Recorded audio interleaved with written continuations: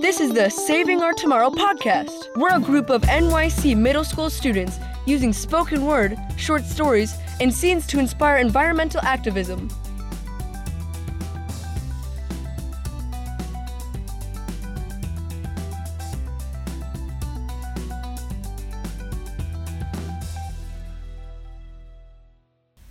Will's Marine Informative Story.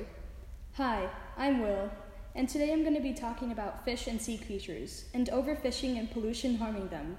So put y'all seatbelts on. Psh, YOLO.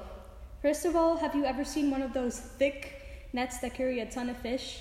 For example, bottom trawlers and drag nets that collect excess fish called bycatch, drastically affecting the incorrect species targeted. Don't you love salmon, tuna, etc., and other fish? Then protect them, period. One beautiful way to do this is by asking supermarkets if their fish are swag, as in fished by sustainable fishing fishers. This will help by keeping your fish on the dish. LOL, get it? I should be a comedian, haha. Do you see that pollution, trash? I just roasted pollution, oh my god.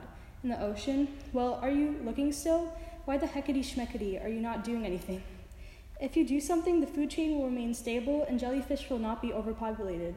As a wise Will once said, in the future, without fish, krill would be overpopulated, and then the ocean would be orange. And do you want to be orange? No. Thanks for listening. Remember, saving our tomorrow is something we can start today.